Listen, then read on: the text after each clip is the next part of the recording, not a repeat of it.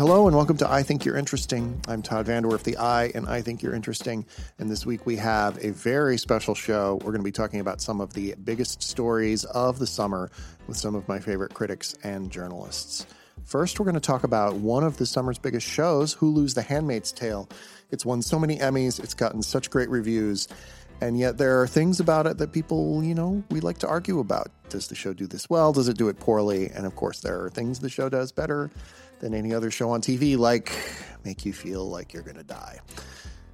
After that, we're going to be talking about the summer movie season that has been, because believe it or not, it's almost over. We're going to be talking about the big movies that we loved, the smaller movies that we loved, and some stuff that you should check out if you still have the time. I'm going to be joined by some of my favorite critics on both discussions, so please stick around. I think you're going to have a good time. We're going to start today by talking about The Handmaid's Tale second season. This remains one of my favorite shows, but saying it's one of my favorite shows always makes people look at me weird. So we're going to be talking about the highs and lows of season 2.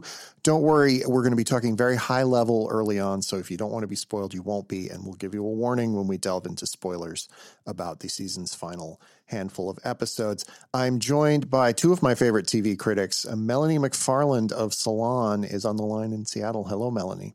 Hi, Todd. Thanks for having me. And Sonia Saraiya of Vanity Fair is in New York. Hi, Sonia.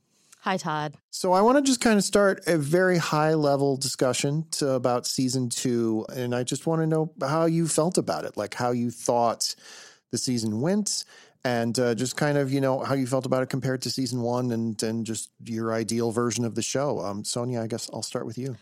I liked season 2 until I didn't, which is weird because I was really on board with a lot of what I felt that it was trying to do. I think it started some interesting arcs, and I'm not sure if it ended them in a way that makes sense, I guess. So, which is more finale specific. But as a whole, like as a journey, I was on board. I actually thought that the pregnancy plotline for June was really interesting because of how it was something that like she wanted emotionally, but also like was clearly this like toll on her body in a way that I think they showed in interesting ways. And then I liked Serena's arc too. But there was also a little bit of confusion, I think. I had the feeling that episode 11, which is for those who have seen the show, it's the one that's basically just June by herself for a full episode. That's all I'll say without spoiling more. That episode felt to me like the season finale. And then they had 2 more episodes that it was like they'd forgotten they had to do. I feel like if those 2 episodes had been the first 2 episodes of season 3, I would have felt more kindly toward them because they set up some story arcs that I guess they're going to pay off later. But it was a weird way to structure a season of television. Melanie, I'm wondering how you felt about season 2 as a whole. I agree. I think it was a beautifully rendered season, but I also, after a point, I just couldn't even watch it anymore. It was incredibly painful to watch. Now, that said, when I've said things have been painful to watch in the past, it's been for completely different reasons. I think that this particular series, not only does it inadvertently speak to our time in a way that makes it very painful because a lot of it feels real and it feels urgent. It feels like a possible dystopia, which I can't believe I'm saying this. But I also think that the portrayals within it were, particularly of the relationships, were incredible this season. I really liked the fact that Yvonne Strahovski's character, Serena Joy, was made into someone who realizes, and is kind of making these halting steps to realizing that she needs to create a grudging alliance if she's going to survive, and not with her husband, because obviously that is a system that's going to have to fall at some point. Whether it falls in her favor or not, I guess remains to be seen. But that portrayal and Strahovski's portrayal in particular, I think was the strongest element in my book, besides, of course, Elizabeth Moss just doing an amazing job. And that particular episode that you were talking about, Todd, Holly, really was an opportunity for, just the close-in shots on her expression. There wasn't a whole lot of dialogue in those scenes in the present, but she did so much in terms of forwarding the story. But I agree with you. The season could have ended there, and it could have ended really beautifully. But they have to, I guess, give an inroad to season 2. And I will add, the only other thing I'll add is that this just was a season where they really had to do world building. There's a lot of world building to do this season, and I think that may have gotten in these stories' way a little bit. Yeah, I have kind of had the feeling that this has been a better season than season one, especially the first 11 episodes. But in a way that sort of made the show a lot tougher to watch. Like season one, some of the things that were bad about it were like they would play a pop song and you'd see handmaids wandering around and it would be like this weird triumphant moment that totally clashed with the show. But at the same time, it reminded you were watching a television show and this wasn't actually reality. And this season was so much more muted. There was less music. There was less like triumphalism. It was really in the heads of those characters in a way that could become very claustrophobic and a way that I appreciated. But I think the sense that I got from a lot of viewers that it was just had become too much sort of stemmed from that creative choice. So it's the rare choice where like taking criticisms that a show has gotten has made the show tougher to watch for a lot of people. Sonia, did you have that feeling of this show now has just become too much to watch, and sort of what can you attribute that to in yourself? I did not get to that point exactly, but I think this feels like a Netflix season in that it feels like a kind of bloated and meandering season that's sort of like getting from point A to point B. Because I agree with you, like the first few episodes, I found myself thinking like, oh, this is really strong. Like this is pointing in some really interesting and important directions. And it's kind of interesting that they sort of fizzled. It felt like that they fizzled. And so maybe as a result, it didn't quite feel as I don't know. It didn't quite feel as shocking to me. Maybe because I was having trouble following where everything was going. I think that they're also a little too precious with some of the characters. I sometimes wonder, why is Emily still alive? Like, it's weird that like so many people we've seen throughout the series have died, but then like certain of our characters are kind of immune, which is sort of, I mean, it's a classic sort of like, it's like a Walking Dead problem too. I found myself wondering about it. Like it seems like there's like these little halos of immunity. I do feel, though, that the show has really weaponized that in a way that other TV shows haven't. Like, if you survive on this show, that's, like, worse than death in some ways. That's kind of one of the things I like about the fact that the protagonists don't die. But that does sort of bring up an interesting point that Melanie and I have been talking about, which was part of the problem with turning this novel into a long-running TV series is there's basically only two things that can happen to June, which is she can continue to live in Gilead and suffer, or she can escape, whether she escapes via death or she escapes to Canada. And that weighed really heavily over season 2 in a way that ultimately worked for me, but made very clear that that can't be the case forever. And Melanie, I'm wondering how you think the show balanced the idea of can June ever escape with, the reality of we're watching a TV show. So no, she probably can't. Honestly, that's kind of the huge question, right? I mean, one of the main problems that I've had with what I had with this season, there comes a point where if a protagonist has been in this particular dystopia, in this structure, there have been so many harsh punishments on so many characters for less. They're just characters that you don't necessarily hear anything about, like looking outside and watching executions happen in the street, but always to the Marthas and the handmaids and, the other people in other houses. So after a point, it becomes silly, these excuses that the Waterfords are able to make to keep Offred alive.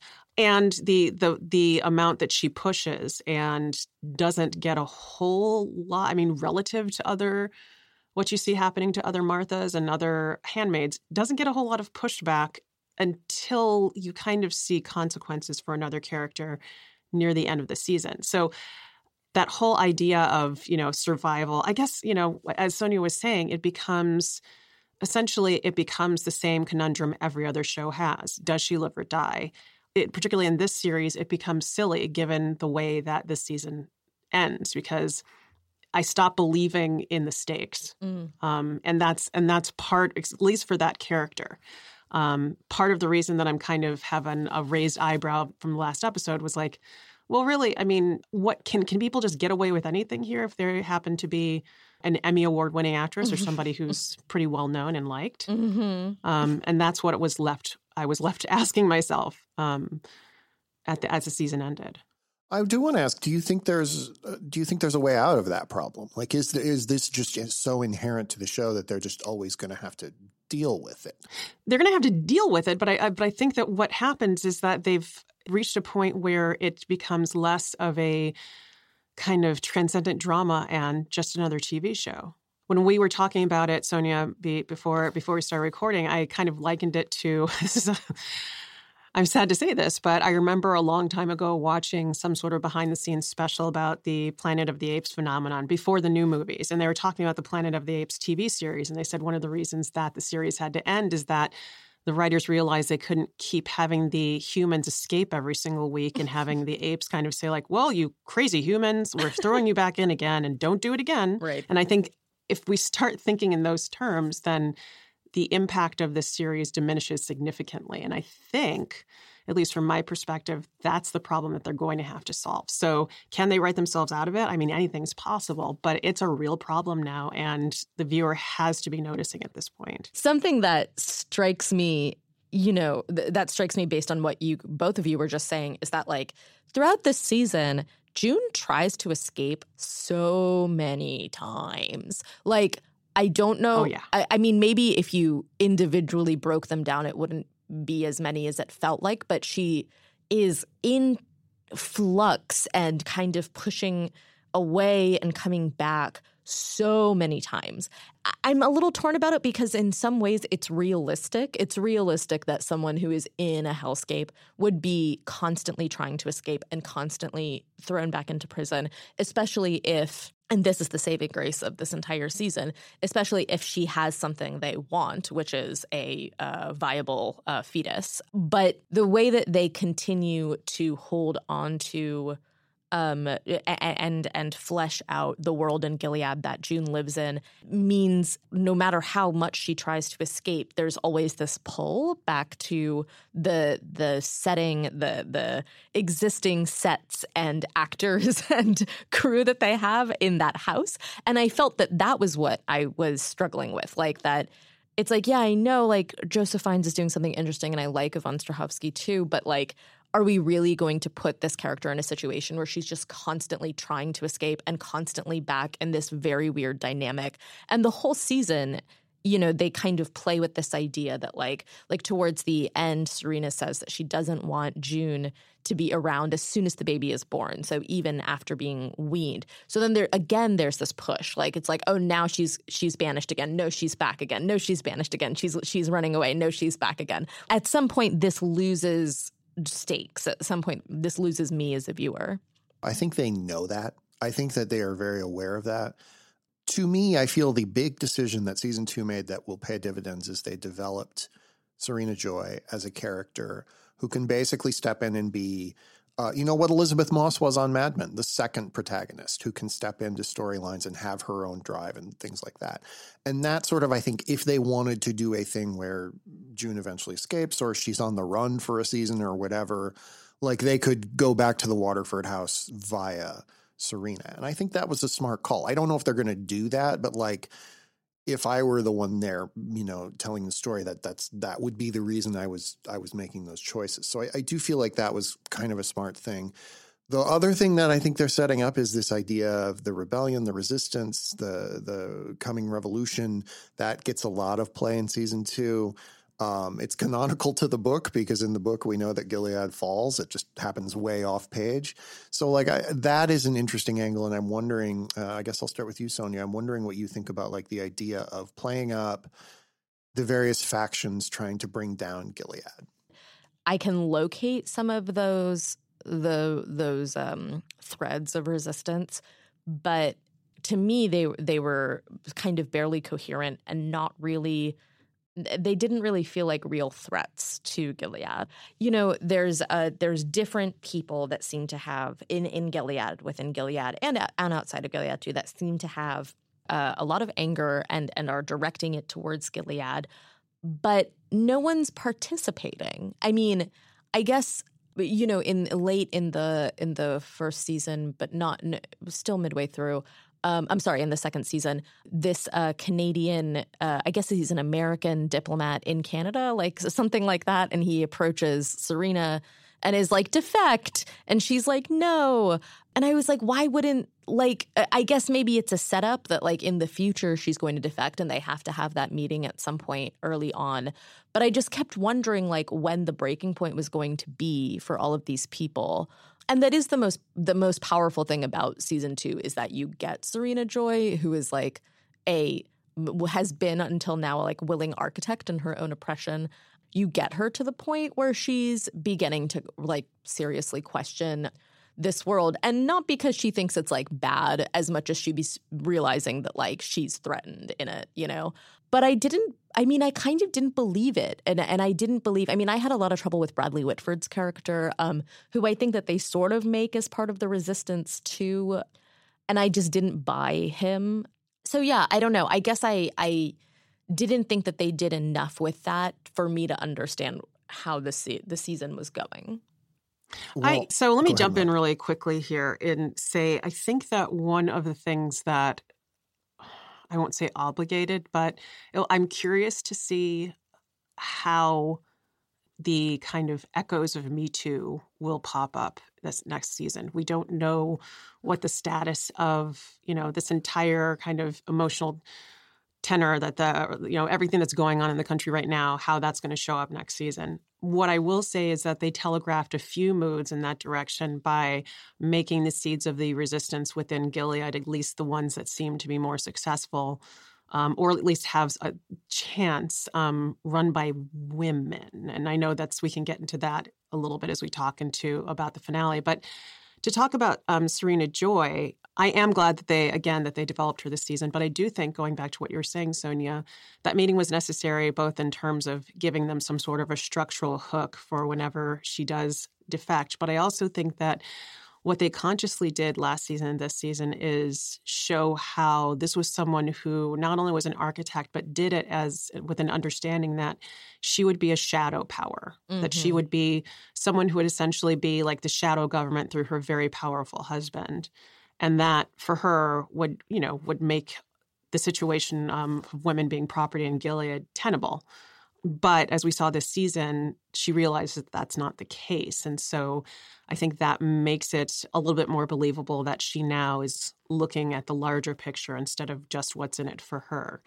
But, I do think that just in terms of looking at those seeds of resistance, seeing how the series has been so co-opted, not only by the political idea of resistance in America, but also by women, I think it's almost inevitable that they're going to be playing upon that for season 3.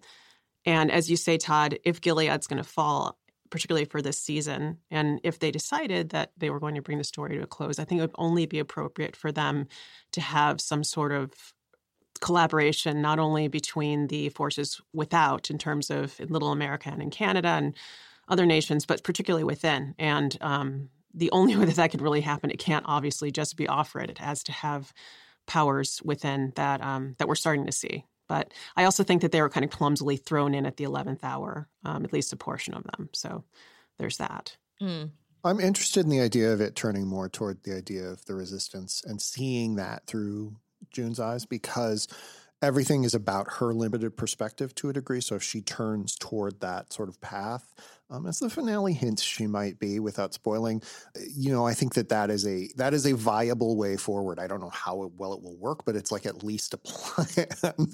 But I do want to, before we talk about the finale in specific, I do want to just briefly touch on, before this season, the Handmaid's Tale showrunner Bruce Miller was talking about how one of the criticisms of season 1 that stuck with him was the show didn't really talk about race in a way that the book did a little bit more. In the book, at least, for the most part, there's been a genocide of non-white people, like in the nation of Gilead. And the show doesn't do that. And it was criticized in season 1 for not touching on race really at all. Season 2 did more, but I say it did more in the sense that it did like once, and that was more than season 1. And I'm wondering, do you think this is a thing the show can talk about intelligently? Does it need to be a good show? And like, How do you feel about the way it deals with issues of race? Yeah.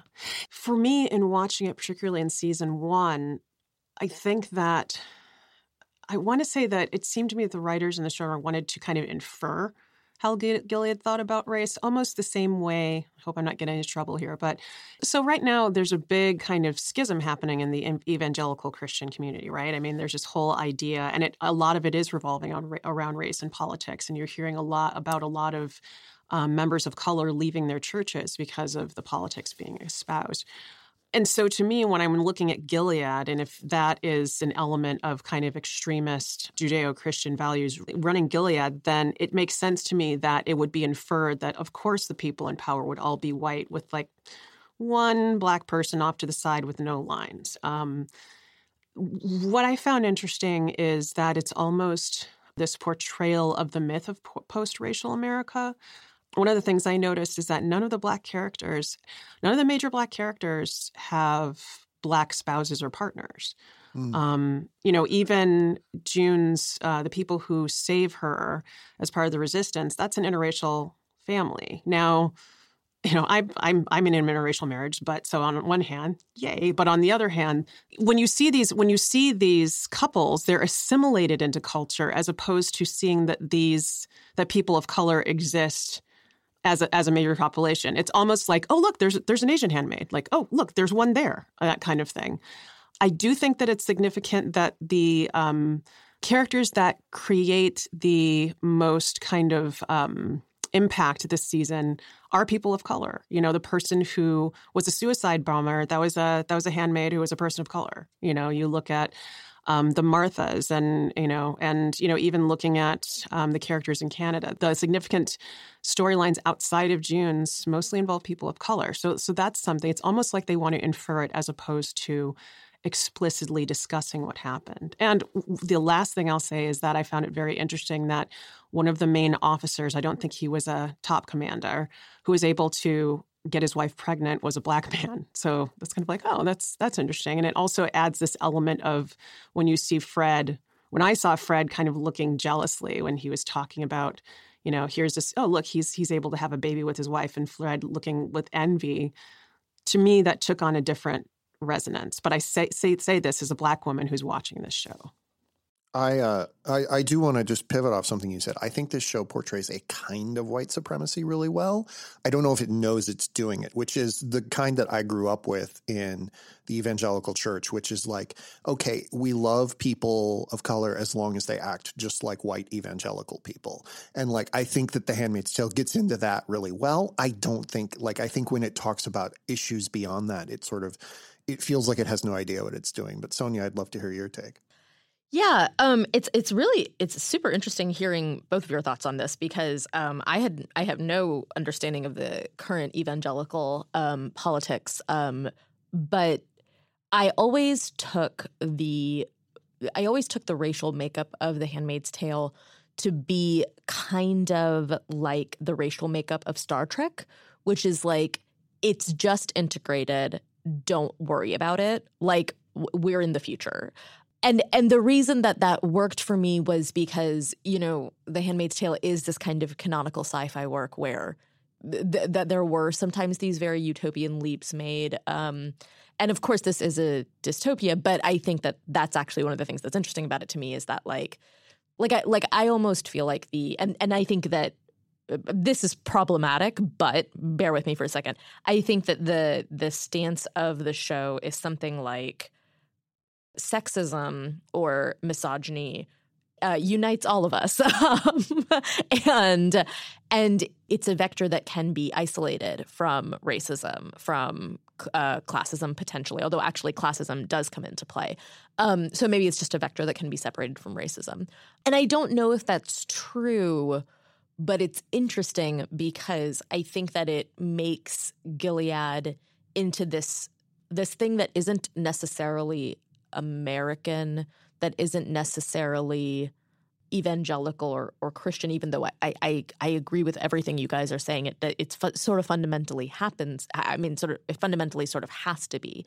I think that, Todd, you are right. It is a form of white supremacy in a way because everything that I just said implies that you can separate sexism from racism, and I don't think you can.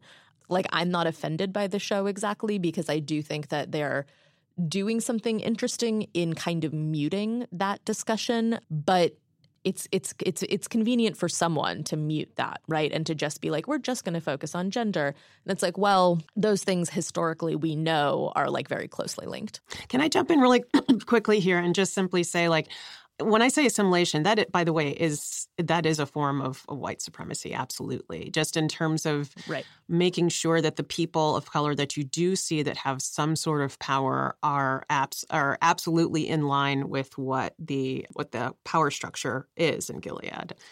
Referring again to when you see these, and they're all male, like all the people of color who have any power within that structure are male, obviously. But, again, they're all off on the sidelines. And that's either one of those lovely things that Hulu is getting away with in terms of like the myth of colorblind casting or intentional. I would rather see the truth of that and kind of recognize it than have it ham-fistedly handled, to be honest.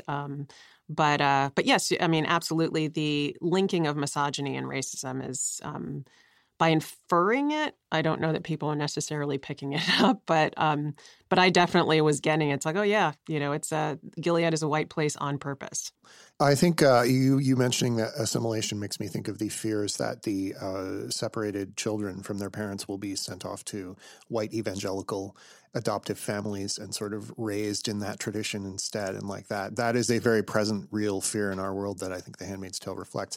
The finale of the show, obviously we've talked around how it did some things we didn't quite like. For me, the very last shot of Elizabeth Moss staring into the camera looking like a superhero is the main reason that the finale didn't quite work for me. But I want to hear each of your takes just very quickly on the finale. We'll start with you, Sonia. I thought it was a disaster. I wish I got what they were trying to accomplish there, but it feels like a massive mistake to me, because I think that it ends basically every arc that we've been following with, like, whether, what resistance means, what survival means, what like her relationship to her daughter means, and like kind of erases a lot of the assumptions that I thought that we were making. Like, why does she give Holly Nicole the name Nicole again, which is what Serena calls her? Why doesn't she just go? Like, what does she think she's going to accomplish staying in this like repressive state? It was perplexing. Melanie, what did you think of the finale? Again, I'm going to go back to the Planet of the Apes problem. I think it's part of that, where you have this person who keeps on going back and once again was able to get away with it once, and somehow we're going to believe that she's going to be able to get away with it again. You also have a problem where you have a character who is now and writer and a story where you're kind of telegraphing the moves. I'm going to go back to what I was saying about season 3 kind of reflecting this whole idea of, female power and feminism uprising. So, on the one hand, I guess that turning the tides will kind of get rid of the gloom and doom, I can't watch this kind of show feeling of the season. But on the other hand, it seems very obvious and frankly beneath this show, just in terms of the quality of what we've seen leading up to it. I think it was very, very ham-fisted and clumsy. Well, Melanie, thank you so much for joining us, and people can find your work on Salon. Thank you so much.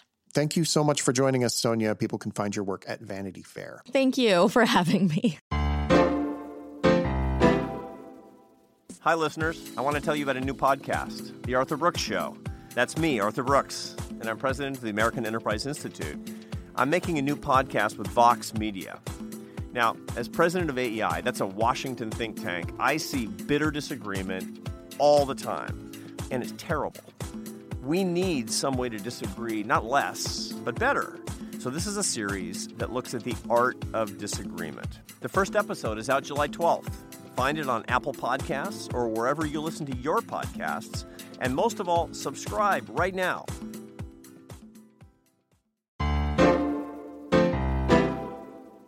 So summer movie season is basically over. I know it doesn't seem that way since it's the middle of July, but we've got Mission Impossible Fallout coming, and that's really about it for big summer releases. So I wanted to join with some of my favorite writers about movies and entertainment to talk about the summer movie season that has been. So I am joined by Karen Hahn, a Vox contributor. Hi, Karen. Hi. And I'm also joined by Saraiya McDonald of the Undefeated. Hi, Soraya. Hello. So one of the things that I think has been interesting this summer is it's felt to me like there are fewer gigantic movies than there have been in the past couple of years. Like certainly there's been your Infinity Wars, your Jurassic Worlds, some of these movies that are big, but the last couple of years it's felt like there has been one every week. And this year it's been a little more spaced out. And I'm wondering if you sort of prefer that or how you felt about the quality of the big comic book and otherwise blockbusters this year. Karen, how have you sort of been feeling about the state of the blockbuster in summer 2018? Well, I should probably admit right off the bat that I still have not seen Infinity War, but I have seen the other big Marvel movie, Ant-Man and the Wasp, which I really liked. I feel like my assessment of summer movies so far has been very subjective. I've only really kind of paid attention to the ones I've been interested in. So in that sense, I guess I haven't been too disappointed, especially because Mission Impossible, as you said, is still coming out. And I think that's the big one that I'm really looking forward to this year. Soraya, how have you been feeling about the bigger movies this year? Have there been any that have particularly stood out to you as really well done? It's funny because I haven't really tapped into the big movies of the summer this year either. I have sort of a choice of what I'm going to look at, based on whether or not I think it's interesting, because I'm also writing about television and books and theater and a bunch of other things. And so the movies that have really been interesting for me this summer that have either already come out or are coming out have been sort of the smaller ones. I think that is also true for me. Like I have liked Incredibles 2, which I think we're going to come back to because I know that was a favorite of yours, Karen. But I think that this year has really been a great one for smaller movies, for indie movies. We've seen things like First Reformed, the Paul Schrader movie starring Ethan Hawke, and the Mr. Rogers documentary, Won't You Be My Neighbor. They've sort of crossed over into the mainstream in a way that smaller movies don't always do in the summer. I'm curious, Soraya, when you say that you had some smaller movies you've really connected to this summer, what are some of the ones that you're thinking about that you thought were enjoyable? So I think the one that I would say right off the bat that everybody's probably talking about still is Boots Riley's feature film debut, Sorry to Bother You, which stars Lakeith Stanfield and Tessa Thompson, and is just incredibly funny and strange and just a screed against capitalism that I deeply enjoyed. And there have been a couple of films that have kind of been foreshadowing our impending doom if we let billionaires take over the world. We see that in Ready Player One, and even in Hotel Artemis, which nobody saw, where everything has been privatized and monetized and branded. But Boots manages to really communicate his feelings and his attitudes about this in this way that is really entertaining and it's fun to look at. It's just full of bright colors and energy. And the funny thing is that as much as the aesthetics of Sorry to Bother You draw you into the film, I think Boots is also kind of making a comment about how much we get distracted by, ooh, look, pretty shiny thing, and then lose sort of the substance of it. I loved Sorry to Bother You, and I think one of the things that I really loved about it was I've seen some complaints about the second half of the movie that it kind of shifts into a different genre, I'll say, without spoiling the movie for people, hopefully.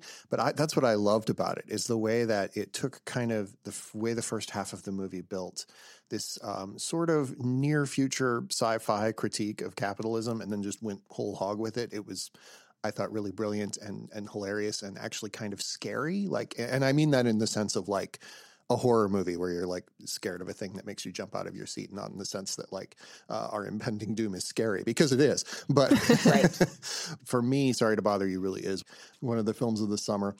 And Karen, do you have some of these smaller films that you've really been impressed by?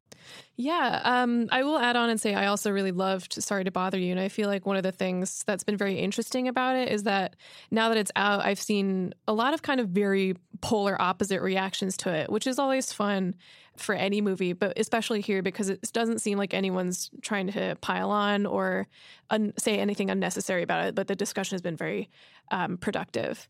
There have been two smaller movies that I've really liked, mostly because they do feel very summery.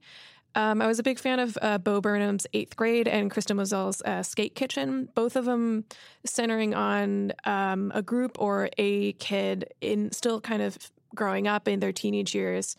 And both of them talking about, I guess, the experience of growing up and getting through certain periods of your adolescence.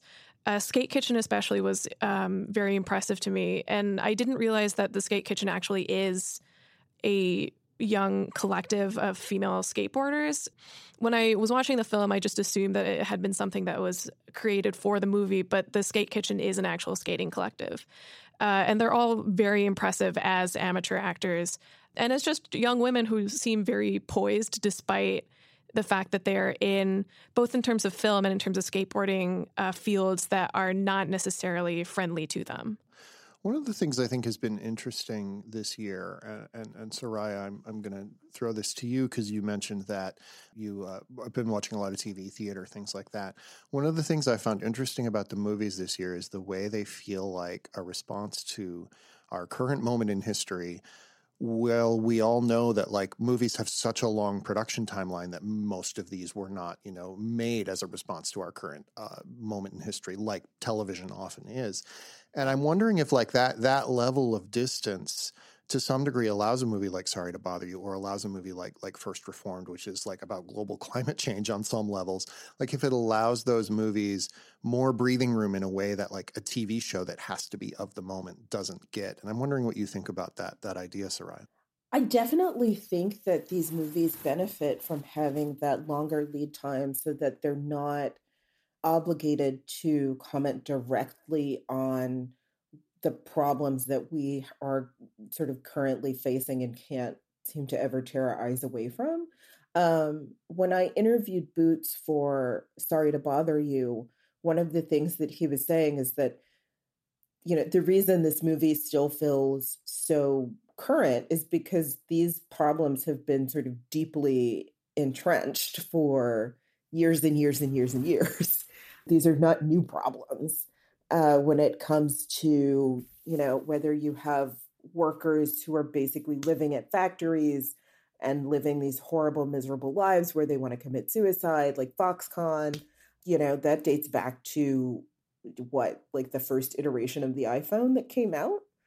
And so it's just that these things are continuing. One of the other sort of storylines this year has been the real arrival of Netflix as a purveyor of films in a way that it wasn't in the past. Like certainly they've had great movies, like Mudbound from last year was one of my favorite movies of the year, and that was on Netflix. But this year it really feels like Netflix has come out in a way in that regard, especially with their recent romantic comedy Set It Off, which is all my Twitter feed could talk about. Karen, I know that you are somebody who watches more Netflix movies than I do, which is to say you watch any Netflix movies. How do you kind of feel about the debate over the idea of Netflix being like bad for cinema? They put out Okja, so I automatically have to give them points, and they have a very large amount of goodwill from me that they're, I guess, not running out, but I have a very long leash in terms of them. But I do feel like they might be using a strategy that I would say is akin to throwing things at the wall and seeing what sticks. They have a lot of movies, and I feel like we've gotten lucky in that the ones that we mostly hear about are those that are good to great. Because I liked Set It Up, and I also watched Legacy of a White-Tailed Deer Hunter this weekend, which actually made me cry. But I think those aren't necessarily indicating that Netflix has a good movie stable, but rather exceptions in an extremely larger, I guess, test group. Because I also watched a bunch of the teen movies that they'd put out over the last year, and I can't say that any of them were really that great. Tell me a little more about White-tailed Deer Hunter, since it is on Netflix, and you had mentioned it to me as one that you were going to check out, and I had never heard of it, which seems like an abrogation of duty in my job. But what's that one about? Well, in fairness, I feel like Netflix has buried several of the releases that they have. But Legacy of White-tailed Deer Hunter, it stars Josh Brolin and Danny McBride. Josh Brolin is starring as a white-tailed deer hunter, and he's taking his son out to hunt his first white-tailed deer. And the kind of gimmick there is that he is a famous hunter and he has his own show and like line of endorsements of products. And part of the reason that he's taking his son out is to bond with him, but it's also to try to make a movie or an episode of his show about that particular experience. So there's a lot of it that's kind of there's only a few things in it that you may not have seen before in other father-son movies. But Josh Brolin, I feel like, has kind of shown himself to be a pretty good comic actor recently, and it capitalizes on that. Plus, he does manage to wring some pathos out of the father-son relationship. Obviously, the big story at the box office every year is superhero movies, kind of this never-ending tide of them. And every time people say, I think we've hit superhero fatigue, then, an Infinity War or a Black Panther comes out and breaks all of the box office records. And we say, oh, I guess not. Soraya, have you seen a lot of these superhero movies this year? And kind of how have you felt about them? I'll just put my own cards on the table. I really loved Black Panther, and I liked Incredibles 2 a lot, and then the others I could really take or leave. But I'm wondering sort of how you feel about them, Soraya. So I am one of those people who very easily gets annoyed by superhero movies when they're bad. And so, I have so many bones to pick with the DC universe and with Zack Snyder, and just having to sit through just terrible Superman movies or terrible Batman movies. I have a little bit more tolerance for Marvel, but I will say that I loved Black Panther, and it is the only superhero movie that I have seen this year.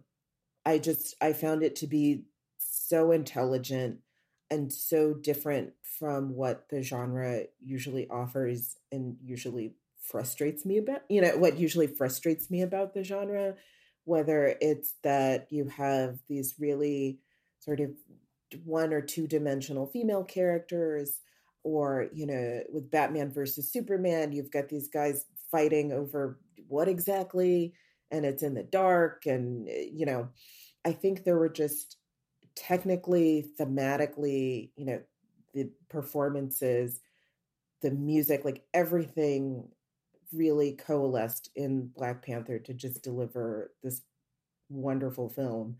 And one of the things about that I think is sort of the gift and the curse of Black Panther is that it's now raised the stakes for other superhero movies, because you want them to be just as good. There's sort of an argument that's like, well, if Ryan Coogler could do this, why can't the rest of you? I absolutely remember when I saw Infinity War, you heard those familiar, the sound of the drums. That's the familiar sound from the score of Black Panther, and everybody in my theater cheered. And the characters from Black Panther got 3 lines. You could feel the air leak out of the room. Oh, no. So, yeah, it's. I think that Marvel had no idea how much that movie was going to just change the game. But one thing I think that's great about Black Panther is it does use these big themes, whether they're political or social or just, even character themes. And Ant-Man and the Wasp, which I know you like, Karen, is sort of the opposite of that. So sell me on the virtues of using superhero movies to tell just very small comedic stories, if you will, Karen. Sure. I do feel like, just to qualify my superhero movie opinions, I have to out myself as a DC fan. I don't think those movies are necessarily good, but I think the only person in my friends group who would go even a little bit out of their way to say, I liked it for XYZ reasons. So I guess take my Marvel opinions with a grain of salt. But I liked Ant-Man and the Wasp basically as, I guess, a summer movie. I admired Black Panther really greatly for the same reasons that Saraiya mentioned, but I tend to like Marvel when they do the kind of weird one-offs, which is what Ant-Man and the Wasp is. It's basically just a movie in which there's X problem, they do Y to solve it, and the stakes are pretty much zero. There's not too much that's going on. It's just fun. It's just about having a good time. Even to the point that the villains aren't 100% villains. Everyone is sympathetic in one way or another.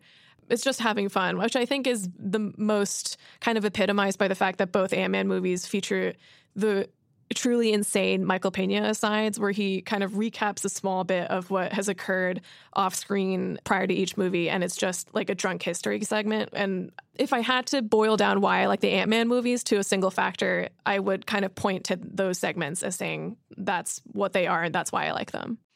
I do have to say that it was well over 100 degrees in Los Angeles this weekend as we're recording this.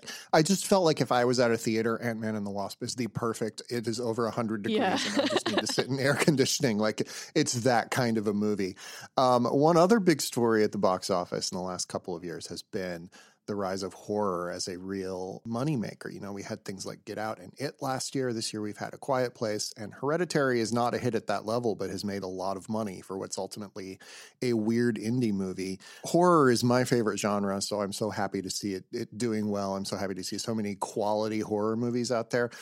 Karen, are you a horror movie person? I'm putting you on the spot with this, but have you enjoyed any of these recent horror films? Yeah, I pretty much liked all of them. I'll admit I'm a fairly recent horror convert. When I was very young, I accidentally stumbled across a feature on TV that was just talking about all these old famous Asian horror movies. And I was young enough that it scarred me to the point that I didn't watch any horror movies until maybe somewhere in the last 5 years. But since then, I've gotten to like them a lot. I really liked Hereditary. I know people can't stop talking about that one, especially because of kind of the left turn that it takes at the end, which didn't quite work for me, but it wasn't enough to turn me off of the movie entirely. I think on the note of horror movies as well as kind of smaller movies, I'd also tout Upgrade from this summer, one of the new Blumhouse movies. It's very much like watching a series of video game QuickTime events happen, but in the most fun filmic way possible. It's very kind of out there. It's very just committed to the bit. And I admire it very greatly for that. Just very briefly, what's that one about? So that one's about this guy who, in an accident and a carjacking, living in this futuristic world, he becomes paralyzed, completely paralyzed, until this kind of tech mogul, who's a very thinly veiled parody of Elon Musk, comes along and tells him that he can put an implant in his spine that will basically control his body for him. And as soon as the implant starts taking control, it turns out that it can communicate with the guy basically by speaking to him through his mind, and they both start going on this quest for vengeance.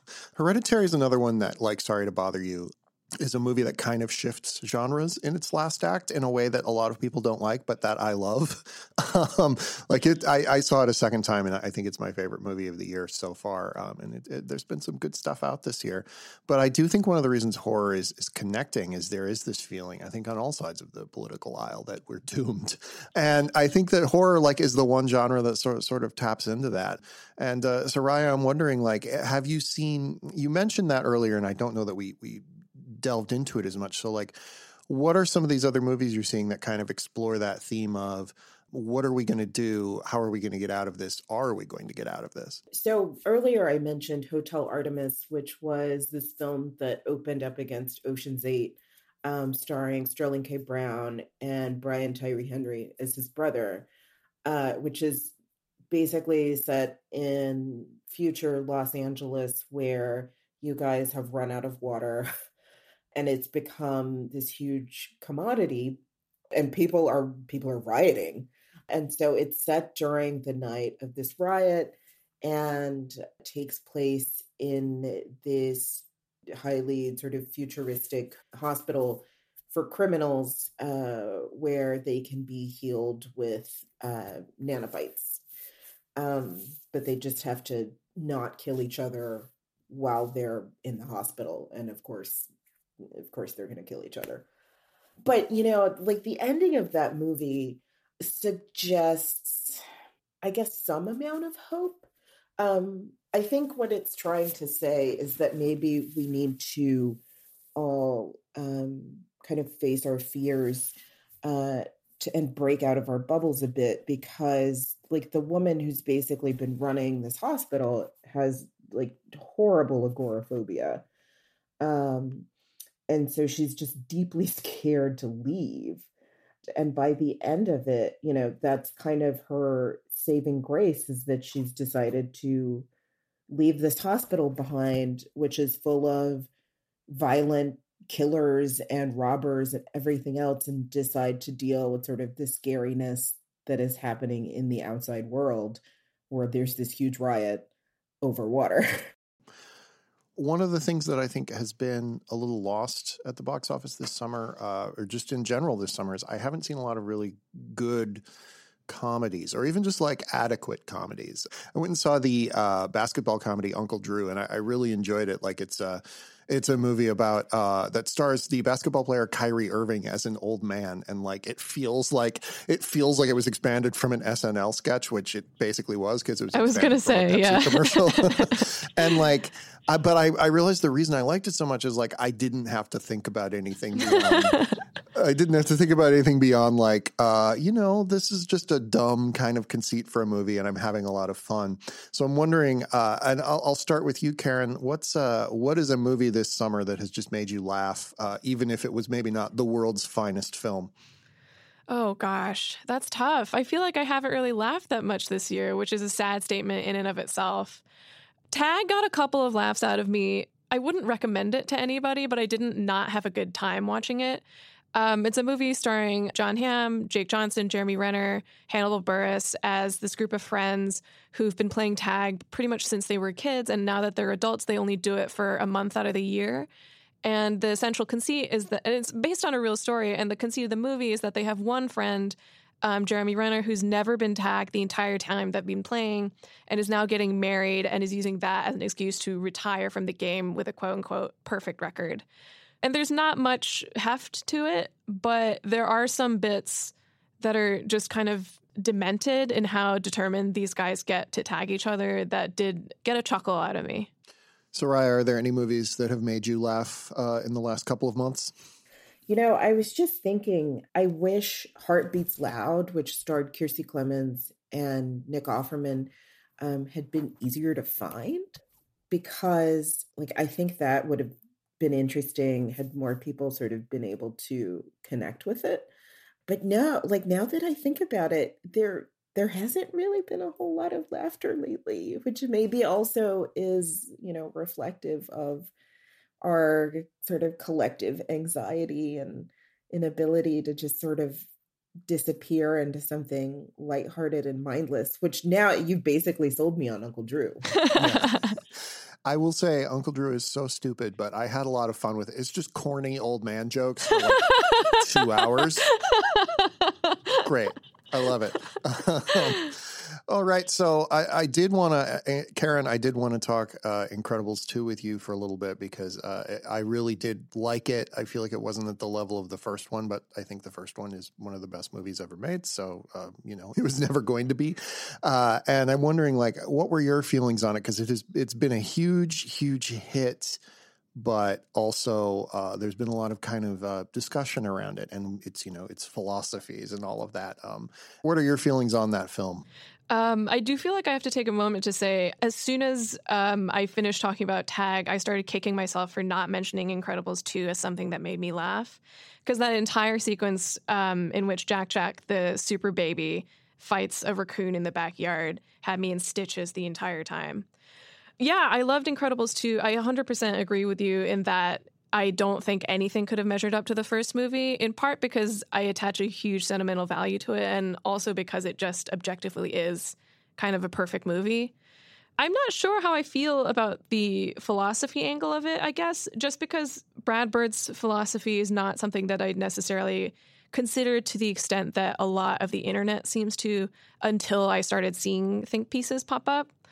This maybe speaks poorly to me, but I always thought of his take on things as a little more simplistic, as basically just being, if we're good to each other, then that in itself will better the world that we live in, as opposed to anything inherently Randian, which I think is the popular adjective to apply to his work. But I love the movie overall. I thought that it was maybe a little less kid-friendly than the first one, because there were some moments in it that genuinely felt like they had been lifted from a thriller or a horror movie for me that made me anxious, that I immediately wondered how I would feel about it if I'd watched it 10 years ago. But of course, there's also the Michael Giacchino score, which is still absolutely incredible. Not to overuse that word, but... Yeah, I was so nervous about that film heading into it, and then in the very first scene, there's a supervillain called the Underminer who digs drills through the earth, and like the banks fall into the holes he leaves behind, and he shouted, "Consider yourself undermined," and I was like, okay, I'm gonna have a good time with this, regardless. I do agree that like Brad Bird has this weird thing where, and he said this in an interview, like he read a lot of Ayn Rand when he was a teenager, and now like as an adult he recognizes those things within himself, but he's also trying to fight against them. All of his movies are like caught between like, I am the greatest alive and I should be celebrated, and then also like, but no, that's not actually true. And I find that tension interesting. I think a lot of people find it disturbing, however. Yeah. It's a weird dichotomy, especially because he seems to be going out of his way to say that it's not Randian philosophy. Like, he said that in interviews, as well as when he responds to people on Twitter where he's like, no, that's nonsense. That's not what that is. Well, we're kind of heading into the end of the discussion here. I said that my favorite movie of the year so far is Hereditary, but I could have said any number of other things because it has been a good year for movies, and we're just a little over halfway done. So let me ask each of you what your favorite movie of the year so far is, and if you know how people can find it, like if it's still in theaters or if it's on Netflix or whatever, that would be great. But Karen, what has been your favorite movie of 2018 so far? This is probably a boring answer, but I think I would put it at a tie between Incredibles 2 and First Reformed. Incredibles 2, I believe, is still in theaters. First Reformed definitely is not anymore, but hopefully we'll be seeing a DVD release at some point soon. Yeah, that one is in one theater in LA as we record this. So I'm sure by the time this comes out, it's gone. Soraya, what has been your favorite movie of 2018 so far? Well, I would be remiss if I didn't say Whitney, which is the new Whitney Houston documentary from Kevin McDonald. And I mean, it is, I suppose you could say it is a depressing film. It will not make you feel good to watch it. Kevin McDonald really is just persistent when it comes to nudging Whitney's family members over and over and over again. And just kind of being patient with them because they, historically have been very reticent to speak, and they still are in this. Like, you can see that with Bobby Brown, who like just refuses to even engage in any sort of conversation about Whitney's drug addiction. But I was astonished that like her estate participated and sort of authorized this. And I was like, oh God, this is just going to be like hagiography. We're not going to learn anything new about her. And it's not going to sort of deal with the really complicated and ugly aspects of her life. But it does that really well. And I think what was probably most impressive to me is that Kevin McDonald was actually able to get Sissy Houston to finally open up a bit by basically taking her to the church where, she was choir director and sort of massaging her ego a little bit and saying, tell me about what this was like when you were basically the mistress of this place. And I find that very impressive because at one point in this movie, someone says this family is full of secrets. And I found myself connecting with them in a way that I feel like and it's not in all Black families, but in a lot of them, there is this imperative to sort of close ranks and not let your dirty laundry show, and don't tell anyone about all the deep, dark, awful things that have taken place.